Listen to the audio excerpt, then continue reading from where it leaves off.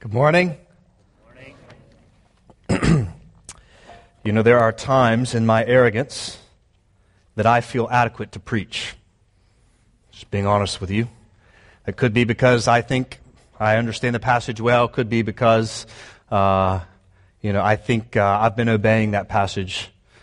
It's foolish thinking, but that's just me being honest with you. But then there's passages like this one where I don't feel adequate to preach it.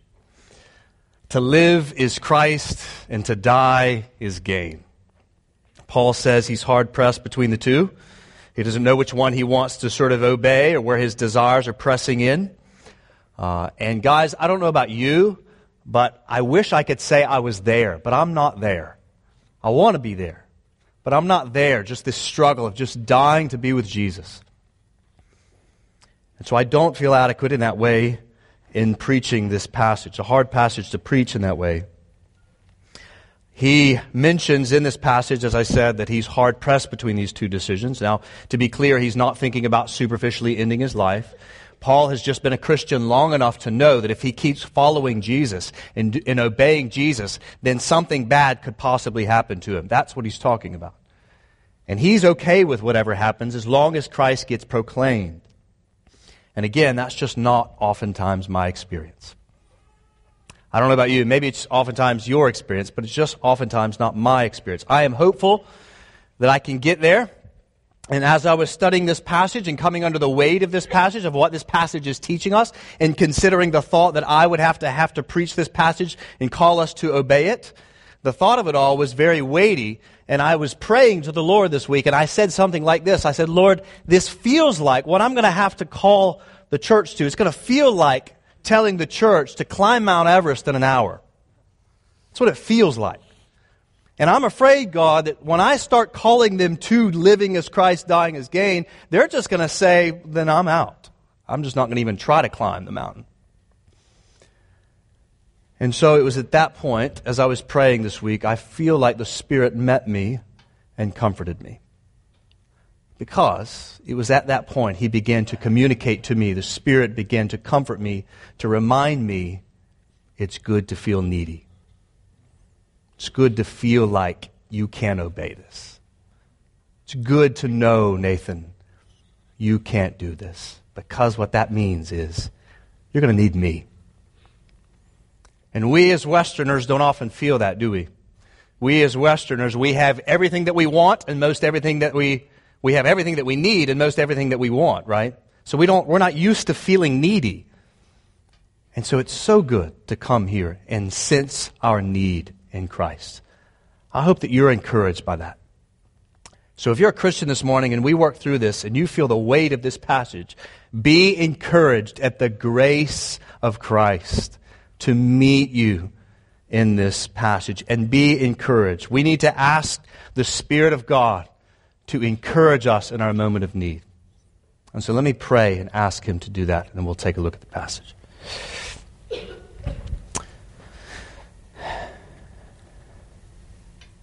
Father, we need your help. So I pray that we as a church would feel the weight of this passage.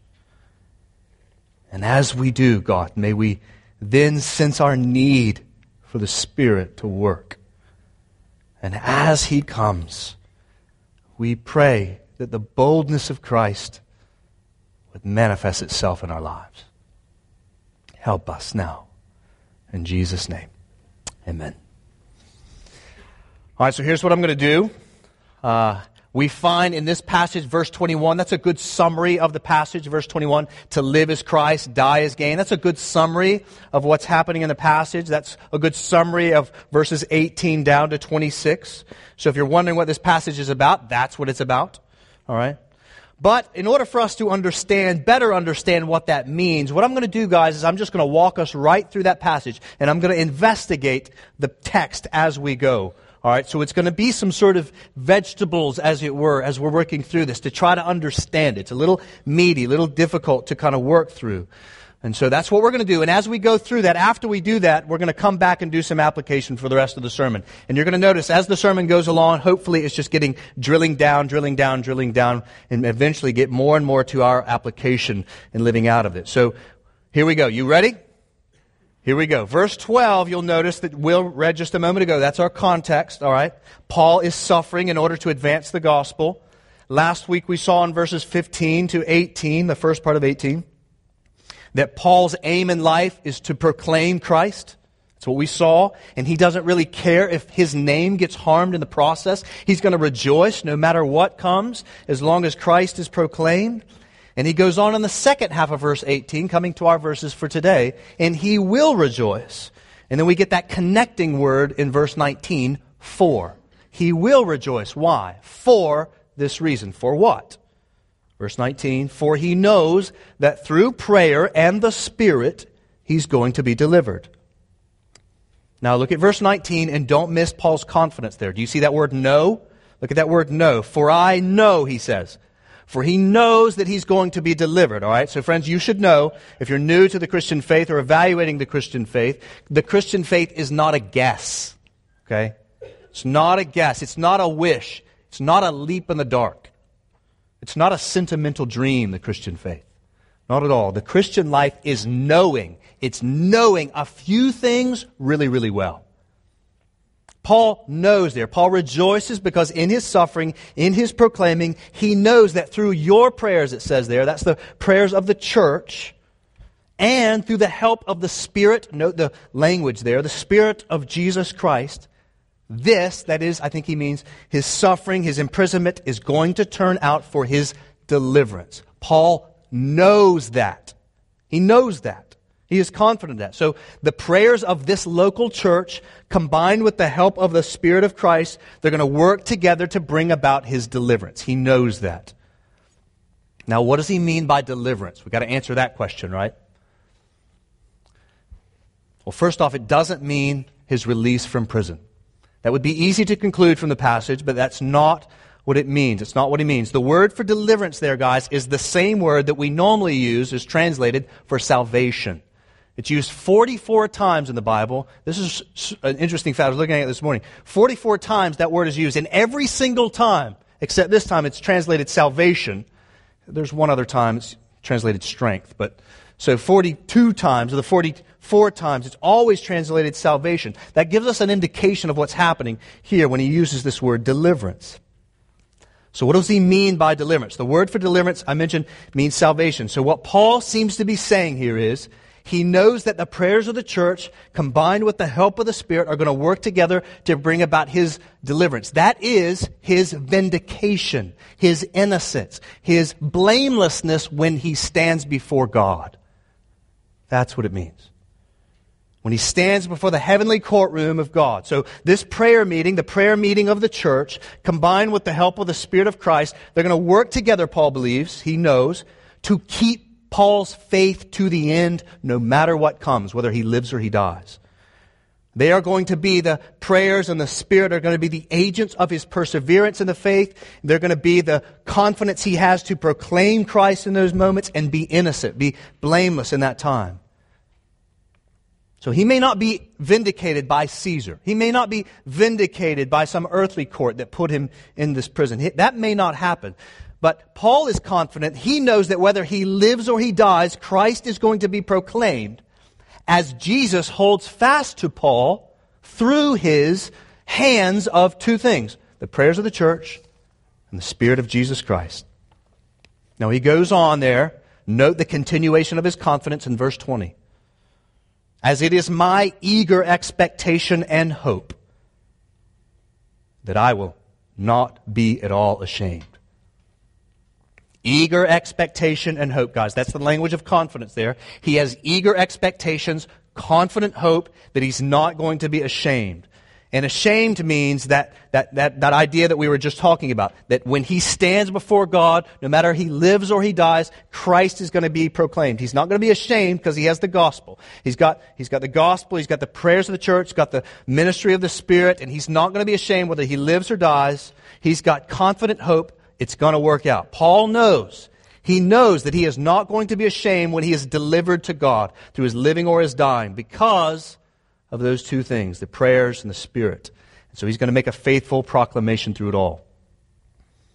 He goes on in verse 20, but that with full courage. Note again the language. Full courage. Not some courage, not hopeful courage, full courage. Now, as always, he says, Christ will be honored in my body, whether by living or by life or by death. Now that verb honored there is where we get our word mega or magnified. You heard Joey praying that earlier in the service. Paul is saying here, I have full courage that whether I live or die, Christ is going to get magnified. Christ is going to get, no matter what happens, I have full courage. Christ will be magnified.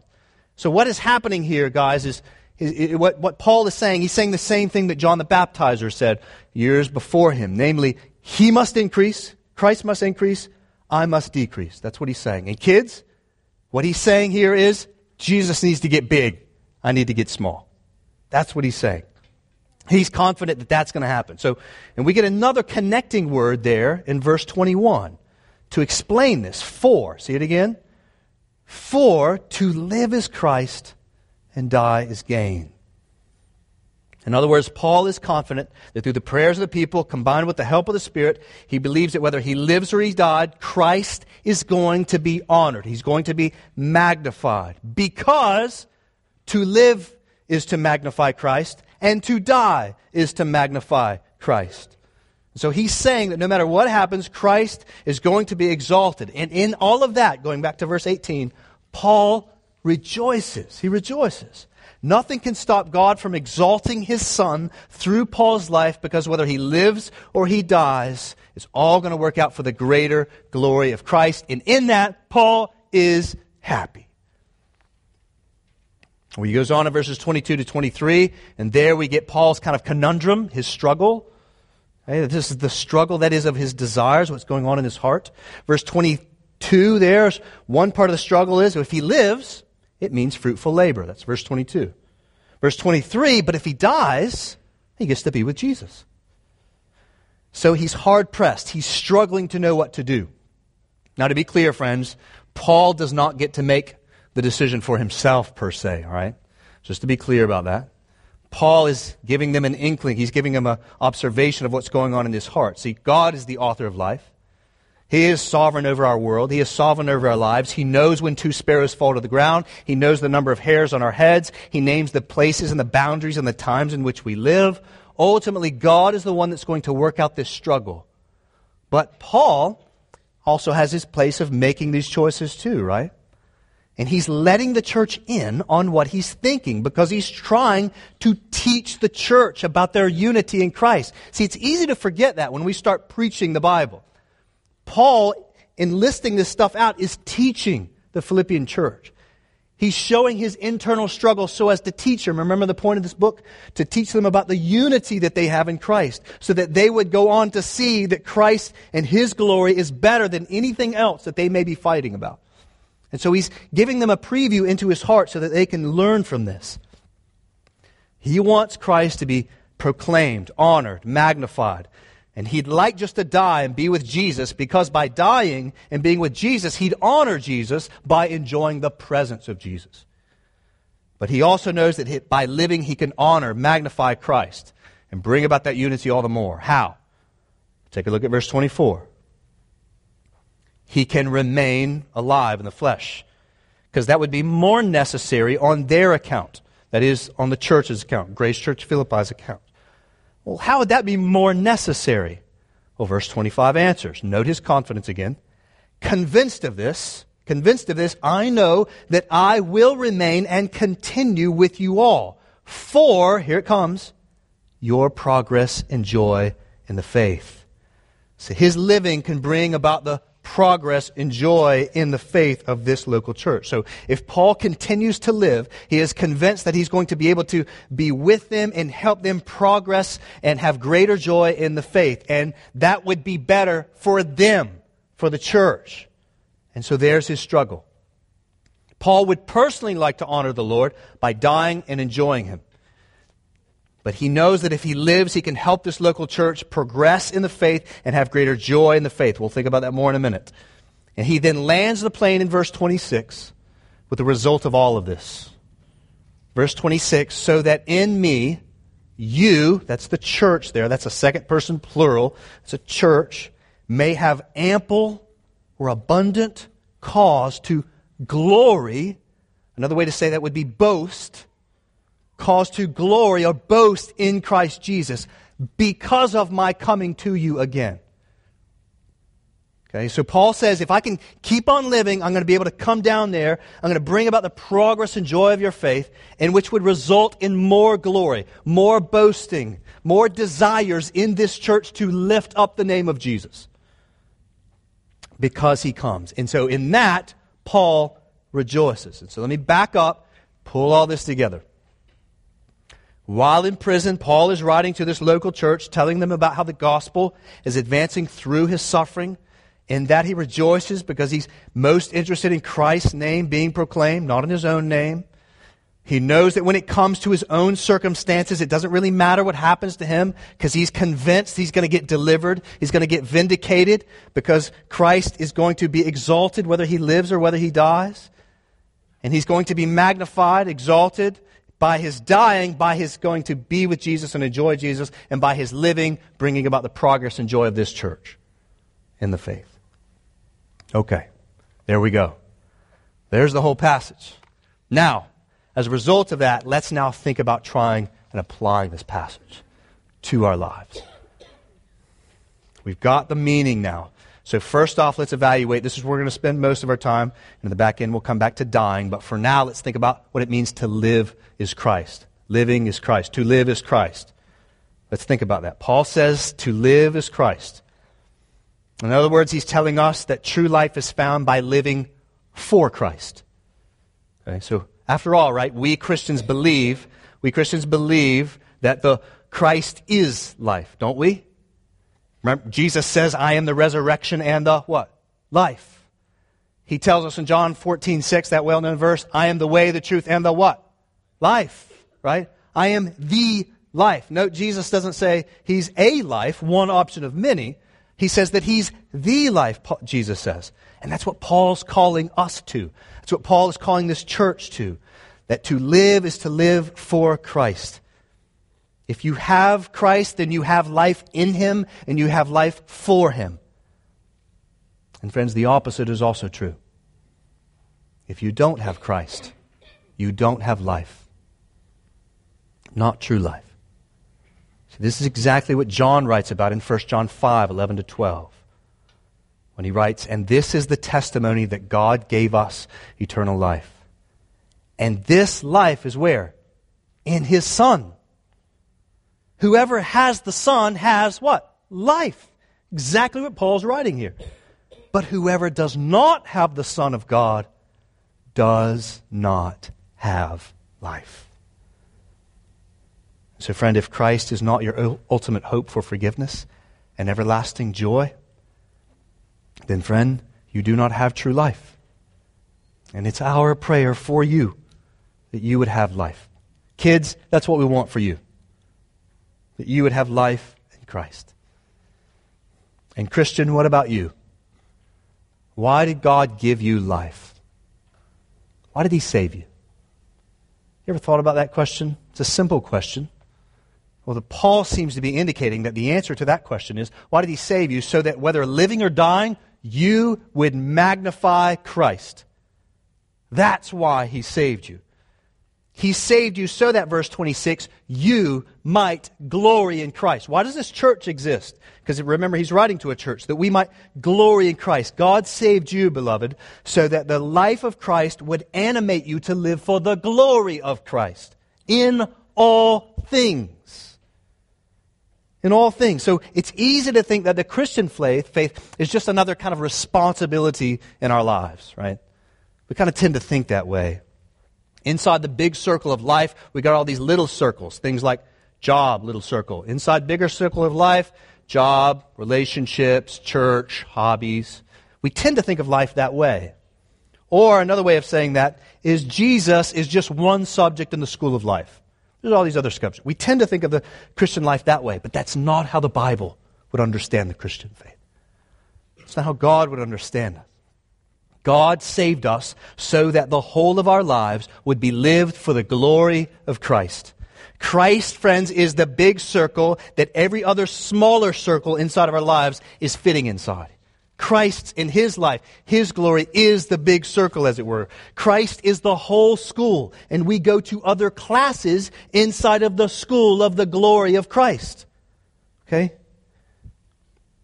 This is what is meant by to live is Christ.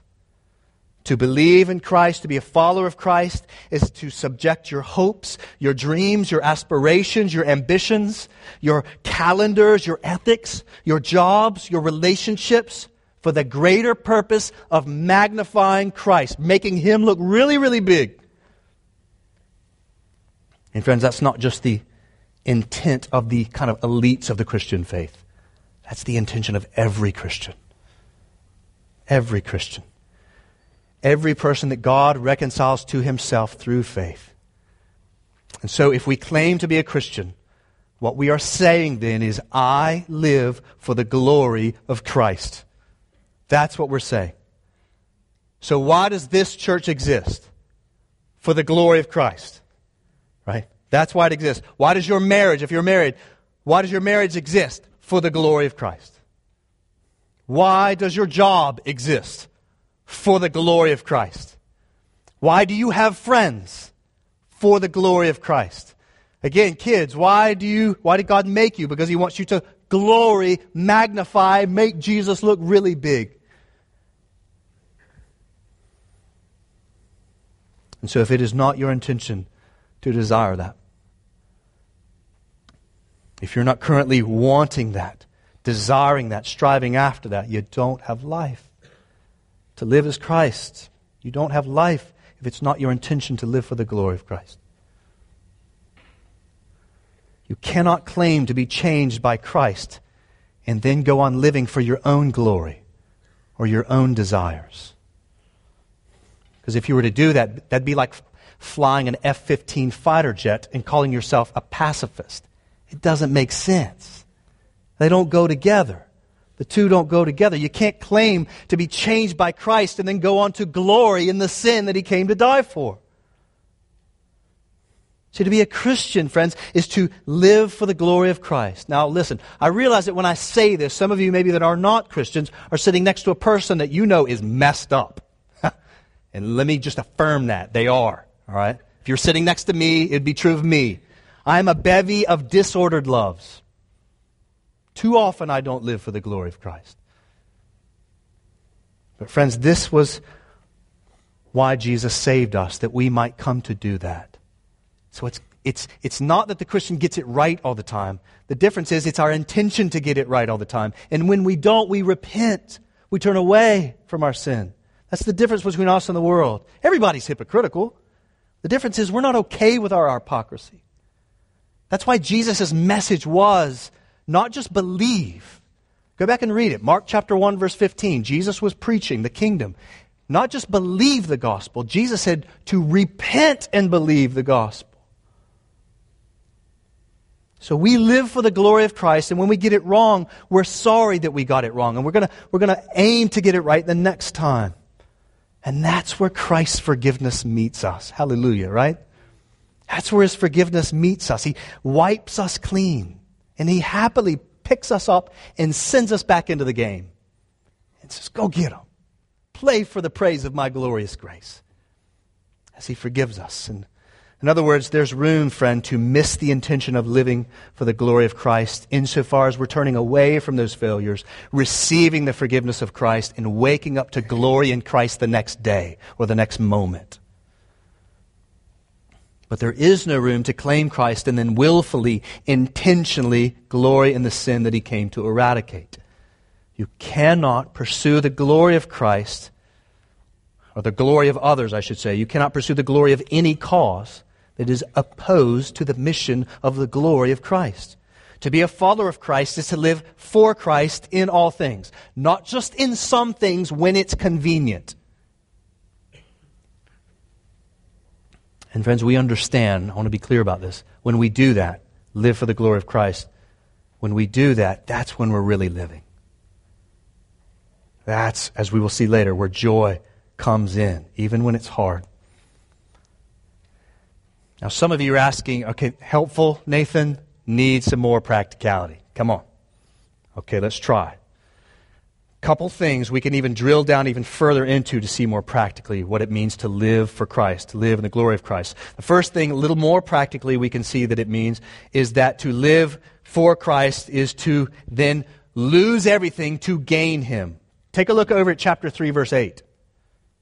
You see, that's what Paul's going to say later. Paul there says he counts all things as rubbish or trash. When I go to my trash can in my apartment, it says rubbish. And I open it up and throw the trash down there. Paul says, I'll take everything. If you go back, we'll see this like in July probably. That's how long it takes for us to get to chapter 3. But we're going to see he takes all the stuff, all these titles, every good thing. No, I don't care about that. I'll take all of it if I could just get Jesus. That's what it means to live for the glory of Christ. That I'll set everything aside if I can just gain Christ. So the first thing that it means to live practically, to live for Christ, is to set any advantage to ourselves aside if we can just gain Him. So that means we do not appeal to any earthly rights that we think we are owed if they're opposed to Christ. That means that any urges that are not bowed to the will or commands of Christ, we're not okay with those. We're willing to set those urges aside if it means obeying Him and gaining Him.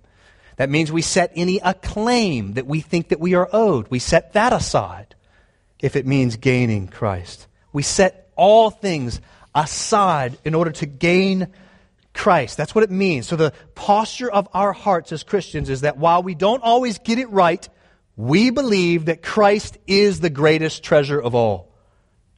And we'll do anything it takes to get Him, even if that means personal pain.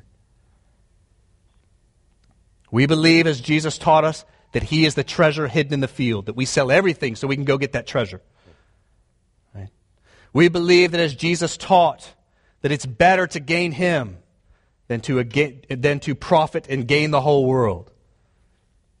Living for Christ, then, is being willing to count all things as loss in order to gain Him, gain His glory, and we do that by obeying His commandments. Second thing that it means more practically, take a look down there at verse 22. Paul says that if he lives, it means fruitful labor. What does that mean?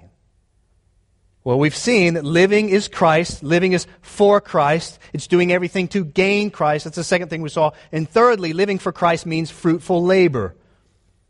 And we get what fruitful labor is in verses 24 and 25. It explains it. What fruitful labor is. In verse 24 it says it's more necessary to remain for their account. Not for his, for their account, for the church's account. Living for Christ has this bent towards others. So we just saw that living for Christ is doing everything to gain Him. Secondly, it means for the glory of Christ in others. Guys, all Paul's doing here is what Jesus did in Matthew 22 when He was asked the greatest commandment. Love God with all your heart, mind, soul, and strength. Love your neighbor as yourself. That's all this is doing. To live as Christ, to die as gain, is loving God with everything, loving neighbor in that love. That's really a summation of what he's saying. To live for Christ, we find in verse 24, is necessary for the account of others. I think we could even say particular churches. Because remember, guys, Paul is not writing to individual Christians. He's writing here to a local church, a covenanted community. So living for Christ is living for Christ's glory in the church. Enjoying Christ by pursuing Christ in others. Well, what does that look like? Verse 25. I will remain and continue with you all. There's the church. Y'all didn't know Paul was from the South, did you? Y'all. That's what it says. I will remain with you all. We in the South just say, reign with y'all. It's more efficient. Not just for individuals, guys. For you all, for the church. Christianity, guys, has always been a team sport. Always has been. Okay, continue with you all. For what? Well, again, we've already seen this. For two things. For the church's progress and joy in the faith. There's our answer to what it looks like practically to live for the glory of Christ. Enjoying Christ through helping others in the progress and in the joy of faith. So enjoying Christ and then moving towards Christ, people to do the same. But let's drill down on that word progress. What does that mean? What does it look like to see others progress in the glory of Christ? Well, I had fun with this week. At this point. So our answer to that question, friend, is found in Paul's prayer. Back in Philippians 1, 9 to 11. Do you remember that prayer? A few weeks ago. What does it mean to progress in helping others grow in the glory of Christ? Well, we go back to the thing that Paul's praying for them that they would progress in. And what was that? That their love would abound more and more with knowledge and all discernment, so that they would approve what is excellent, and so be pure and blameless for the day of Christ, filled with the fruit of Christ, filled with the fruit of righteousness that comes through Christ to the praise and glory of God. There's his prayer. That's what it looks like to help others progress in the glory of Christ. That their love would abound, note the affectionate level, with knowledge, that's truth, that's words. And with all discernment, that's evaluation, so that they might approve what is excellent. There's action, doing stuff. The totality of that prayer. Do you notice? Helping others progress in the faith is having people. Did you notice where he started? It wasn't just discipleship, was not just filling people's heads with facts. He started, discipleship is aimed at love, increasing. How does that come? Through knowledge and all discernment, to do some actions to approve what is excellent. That's what good discipleship looks like. That's what it looks like to help others progress in the faith. Two great pictures of that this week in the life of our church. I got a text message from a former member of this church that came to faith in Christ through the ministry of this church. Some of you know him. His name is Alec Voloshin. Alec sends me like 15,000 emails when he texts me. Alec, if you're listening, just call me up, brother. But he sends me this text message, Alex does. How you doing, Nathan? Brother, I'm doing great. Whatever. And he's like, well, listen, we just celebrated our 3-year anniversary. He's up in Chicago with his wife, 2 daughters. How are things going up there in Chicago? Well, Nathan, I was working out. If y'all know Alec, he used to always go to the gym. He's working out. And as he's working out, he meets this guy named Dave. And he tells Dave about Jesus. And he invites Dave to come to his church. And Dave shows up. And Dave is listening to the preaching, and then Alec asks Dave if he'll go out and meet with him. I don't know what exactly they did, but they read through something. They were reading maybe a book of Mark or the walk. They're reading a book together, and he's discipling him. He's bringing about the progress in their faith. And guess what happened? Dave trusted Jesus. And so Dave trusts Jesus, but here's the thing. Dave's married. Wife, not so into this. Okay? So he invites wife to come, Dave now, invites wife to come along to his baptism. Okay? So there's Dave, and he's testifying. Like, you guys have seen this before. This is what happened. This is what Jesus did. Changed my life. Alec told me about Jesus. I love Jesus. I want to give my life to Jesus. And this baptism I'm about to do testifies to what the gospel does. And wife is sitting out there. And wife, not into this, shows up to support her husband. Well, she gets a little interested. Guess what happens to wife? She trusts Jesus. And then she gets baptized. And then on it goes. Right? So Restoration Church, Alec Voloshin, Dave, his wife, then them, who knows what. But people just changed by the love of God, passing it on. That they would be changed by the glory of Christ. Another story, really fast one. This week, sitting in a conference room in Crofton, Maryland. Never been to Crofton, Maryland. Was in Crofton, Maryland this week. Sitting in a conference room with my wife and my 2 sons. We're all there. Boys, you remember that? We're sitting in there. And across the table is Haig and Laura, members of our church. And they've got their son Jonathan there. And in walks a woman carrying a boy named Jaden that's about, 2 months old, 1 month old, 1 month old. I can't tell how old babies are. All right? They bring in Jaden, all right? Jaden, born by another woman who, because Hagen Laura put into this adoption process, she identifies them and says, I want them to be my son's parents. And so they walk in, a few things happen, and they walk out with a baby. And like he goes home with them. I mean, he might be here today. Anyway. But isn't that great? They wake up, family, there they are. Okay, there they are. Thank you. All right. They wake up that morning, wife not pregnant, family of 3, they go home, family of 4. Bam. Why? For the love of God to abound more and more in Jaden's life, with knowledge and all discernment, so that Jaden will go on to approve what is excellent. That's why. That's what it looks like. It could look in 1,000 different ways. We'll talk about that. But you don't have to have all the answers to help others progress in the glory of Christ. You just have to be willing to lose yourself for the glory of Christ in others. That's all you have to be willing to do. And when you do that, when you live for Christ by your fruitful labor of seeing Him progress in others, guess what happens? Guess what happens when you do that? Joy comes. Everybody in this room wants joy. How do you get it? Helping others progress in the glory of Christ. That's how. That's what verse 25 says. Look at verse 25. He wants them to continue he wants to continue with the church for their progress and joy in the faith. To progress in the faith is to progress in joy because Christ is joy. John 15:11. This is what Jesus said Himself. These are the words of Jesus. These things I have spoken to you so that my joy may be in you and your joy you'd have a little joy. Is that what it says? It's not up there. All right, don't worry about it. I'll read it to you, the rest of it. Here's what it says. There it is. Your joy may be, what's the word? Full. Progress in helping others and grow in the glory of Christ is having joy be made full. So friend, if you're here this morning and you've always understood Christianity to be this thing that's dull and boring and the world is exciting, you got it all wrong. It's entirely the opposite. Christ comes to increase our joy. And so when we help others grow in that joy, progress in that joy, they then come to abound in that joy, in that faith, and they're glad they did as they help others go along. Living for Christ is living to gain Christ, to form Christ in others.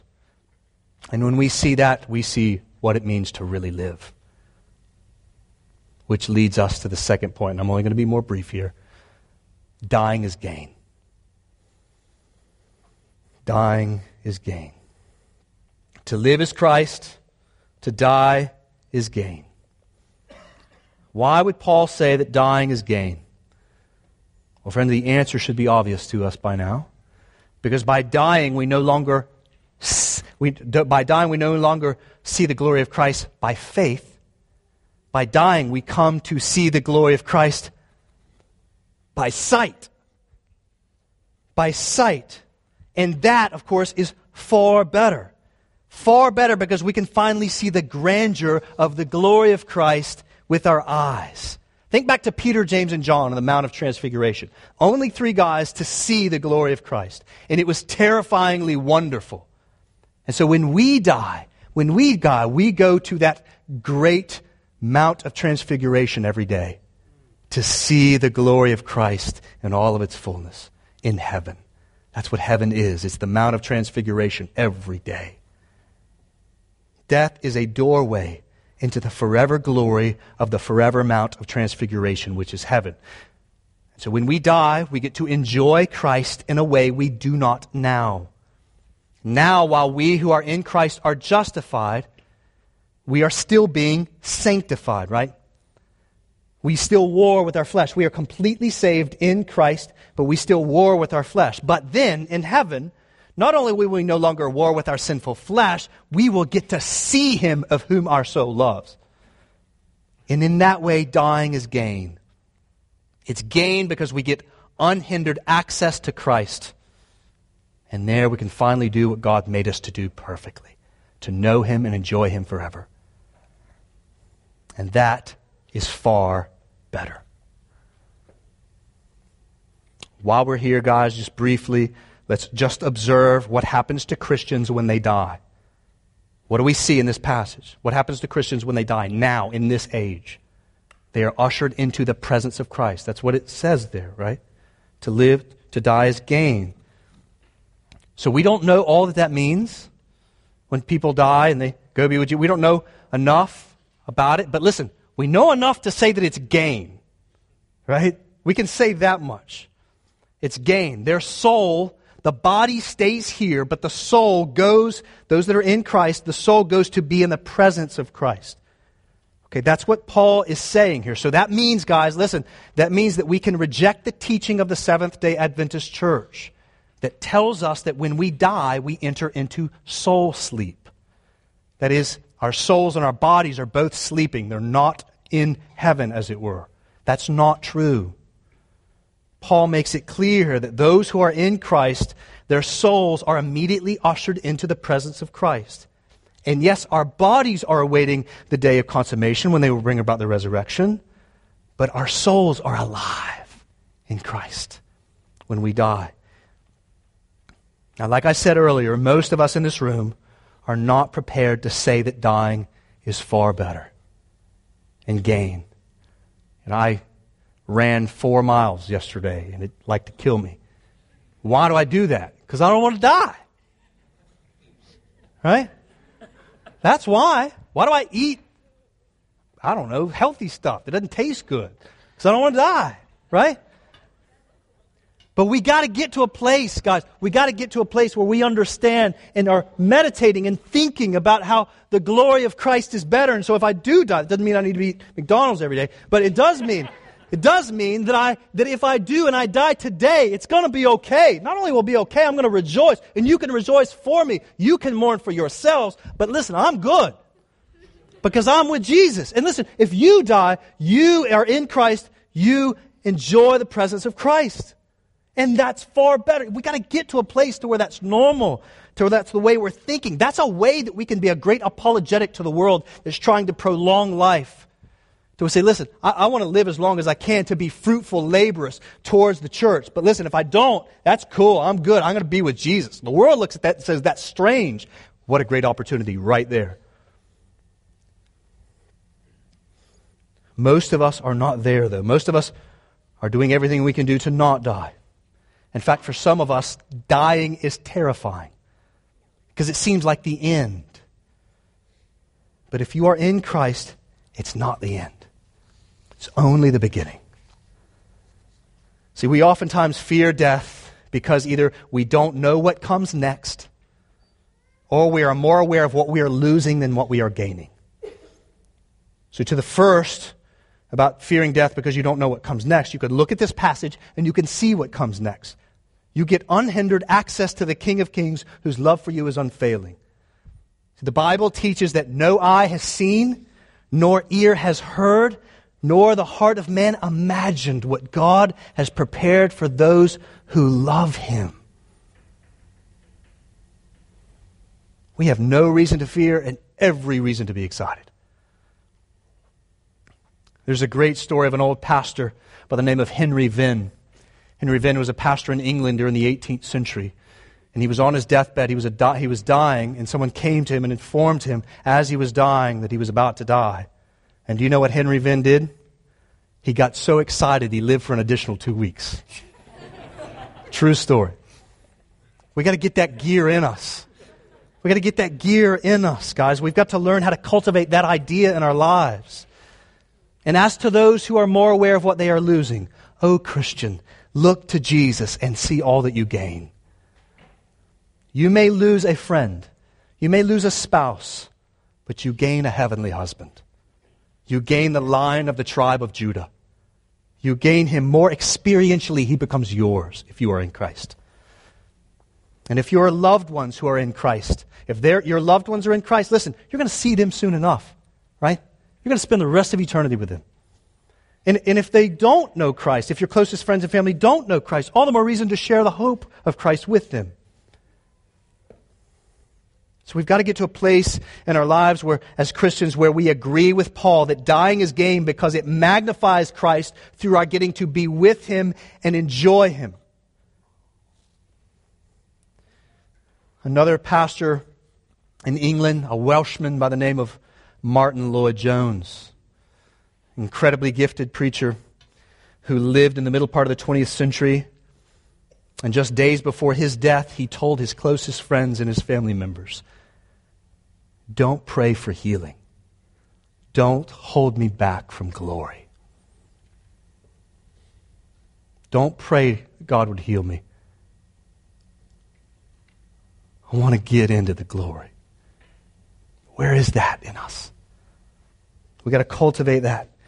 That's a man, right, that we could say honestly, to live as Christ and die as gain. So if you're anything like me, you still, as I mentioned, have a long way to go to say something like that and mean it, to live as Christ and die as gain. But listen, I'm going to get there. I'm going to get to a place where that's true, where I can say it and mean it. You want to know how? Because verse 25 tells me how. Through your prayers for me and the help of the Spirit of Jesus. I'm going to get there. And you're going to get there, Christian, as we pray for you and the Spirit of Christ helps you. You're going to get there. You're going to get to a place where you can say to live as Christ and die is gain. But you got to regularly be placing yourself in the channels of His grace that you would be filled up. And I want you to know something. I'm going to end on this. I want you to know something very important here. Paul has complete confidence. He can say, "For me to live is Christ and die is gain." And did you notice he never expresses any confidence in himself? Nowhere in that passage. He has complete confidence, full courage, total confidence. But he is not one time does he mention anything in himself that brings about that confidence. He has complete confidence, full courage in the prayers of God's people and in the Spirit of Christ to get him there. And that's where his confidence is going to take him to the finish line. And so listen, Christian, don't leave here today thinking about all that you have to do in order to live for Christ and die for gain. Do not leave here thinking like that. Leave here with the same kind of confidence Paul has, trusting in the prayers of God's people and the help of the Spirit. That's where your confidence is. Not in you, in God's people praying for you and the help of the Spirit. That's where your confidence is, okay? It's in Christ. It's in His Spirit. It's in His people. Which reminds me, Restoration Church, if you are a member of this church, you covenanted to pray for each other. You said you'd do that. And of course, you said you'd do that because the Bible asks you to do that. It calls you to do that. And so what a great tool this is, right? If you remember this church, you know what this is. This is our membership directory. So there are names and there are faces in here. And we're praying for one another. Those that are members of this church, we said we're going to pray for each other. And we see what that prayer does in this, don't we? That when we start praying for each other, God uses those prayers to help us progress and have joy in the faith through His work in the Spirit in us. And so are you praying? Are you praying through the role? My family will oftentimes, we've done this in the past, where we just keep that right next to us, and before we eat, we pray for one or two people.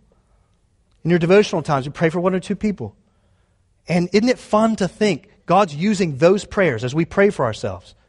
He's going to use those prayers combined with the help of the Spirit to get us home and to have us be delivered, no matter whether we live or whether we die. This church, I pray, this church could say, through our prayers for one another and the help of the Spirit, we can say to live as Christ and die as gain. Whether we live or whether we die, it don't matter. Christ is going to be magnified. We're praying for each other. We're helping each other. And the Spirit is at work in us. And we will get home to glory, where we will get to stand in His presence and see Him together and sing of the greatness of His glory. That day is coming. And so, friend, if you are here this morning and you have not trusted Christ, this praise of the glorious grace, this living for the glory of Christ, this living for Christ, dying for gain, if this is foreign to you, even joy in the faith is foreign to you, then listen, friend, I want to appeal to you to trust Christ. And He will give you glory. How? Because Christ, the reason why we glorify Him, for many reasons, one of which is He lived a sinless life. He died our death as a sacrifice for our sins and rose on the third day to grant us His glory and share it with us through faith. And so your faith in the work of Christ, in the person of Christ, will likewise give you glory and give you faith and give you confidence to say, I love Jesus and I want to be with him forever. And so I appeal to you to trust Jesus. And if you want to talk more about that, you let me know. But I'm going to pray now, and then we're going to have a meal together and ask Christ to be glorified in us. Let's pray.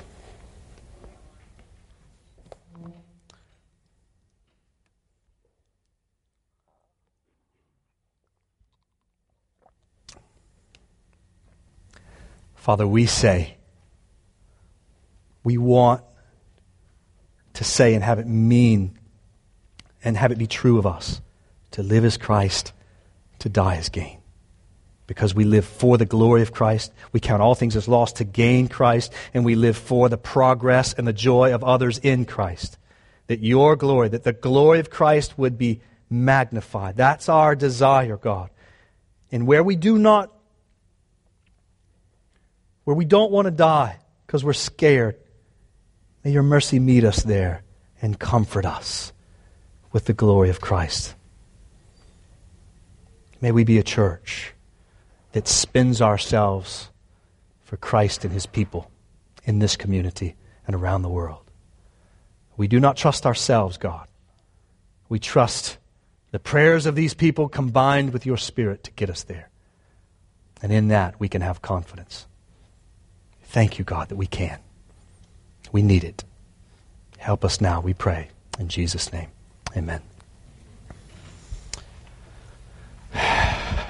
Well, I mentioned that we would have a meal. This is a family meal. This is a covenanted meal. And this is a Christ-glorifying meal. Jesus Christ, the King of glory, when he was on the earth, he lived that sinless life, and the night before his death, he came to a table. It was what we now celebrate, the Lord's Supper. It was a Passover meal. And he held up a piece of bread, and he did so to represent himself. This is my body, he said. It represents my body. And he broke it in two to illustrate that his body would be broken. And he said to eat of this in remembrance of me. Remembrance of my greatness, of my glory. And then he held up a cup of wine, and he said, drink. This is the cup of the new covenant. Drink in remembrance of me. And this meal was a glorious meal. See, God knew how forgetful we are. We forget his glory, and we oftentimes want to live in ourselves and our own glory. And so this meal is here to remember the glory of Christ. And so it is for those that have trusted Christ, walking in faithfulness of Christ. Those who are not just repentant, they are repenting in their sins and trusting Jesus and desire to say, to live as Christ and die as gain. His glory, not mine. If that describes you, turning from sin, trusting Jesus, come and enjoy the covenant meal where you can taste and drink the glory of Christ. If you're not a Christian, if that doesn't describe you, your intention is not to live for the glory of Christ, and you lean into those sins, then let me encourage you to stay where you are and think about the greatness of the glory of Christ.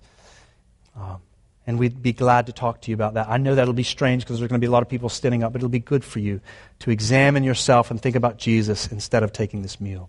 But if it does describe you, come and gladly eat. Remembrance of him and remembrance that the day of Christ is coming.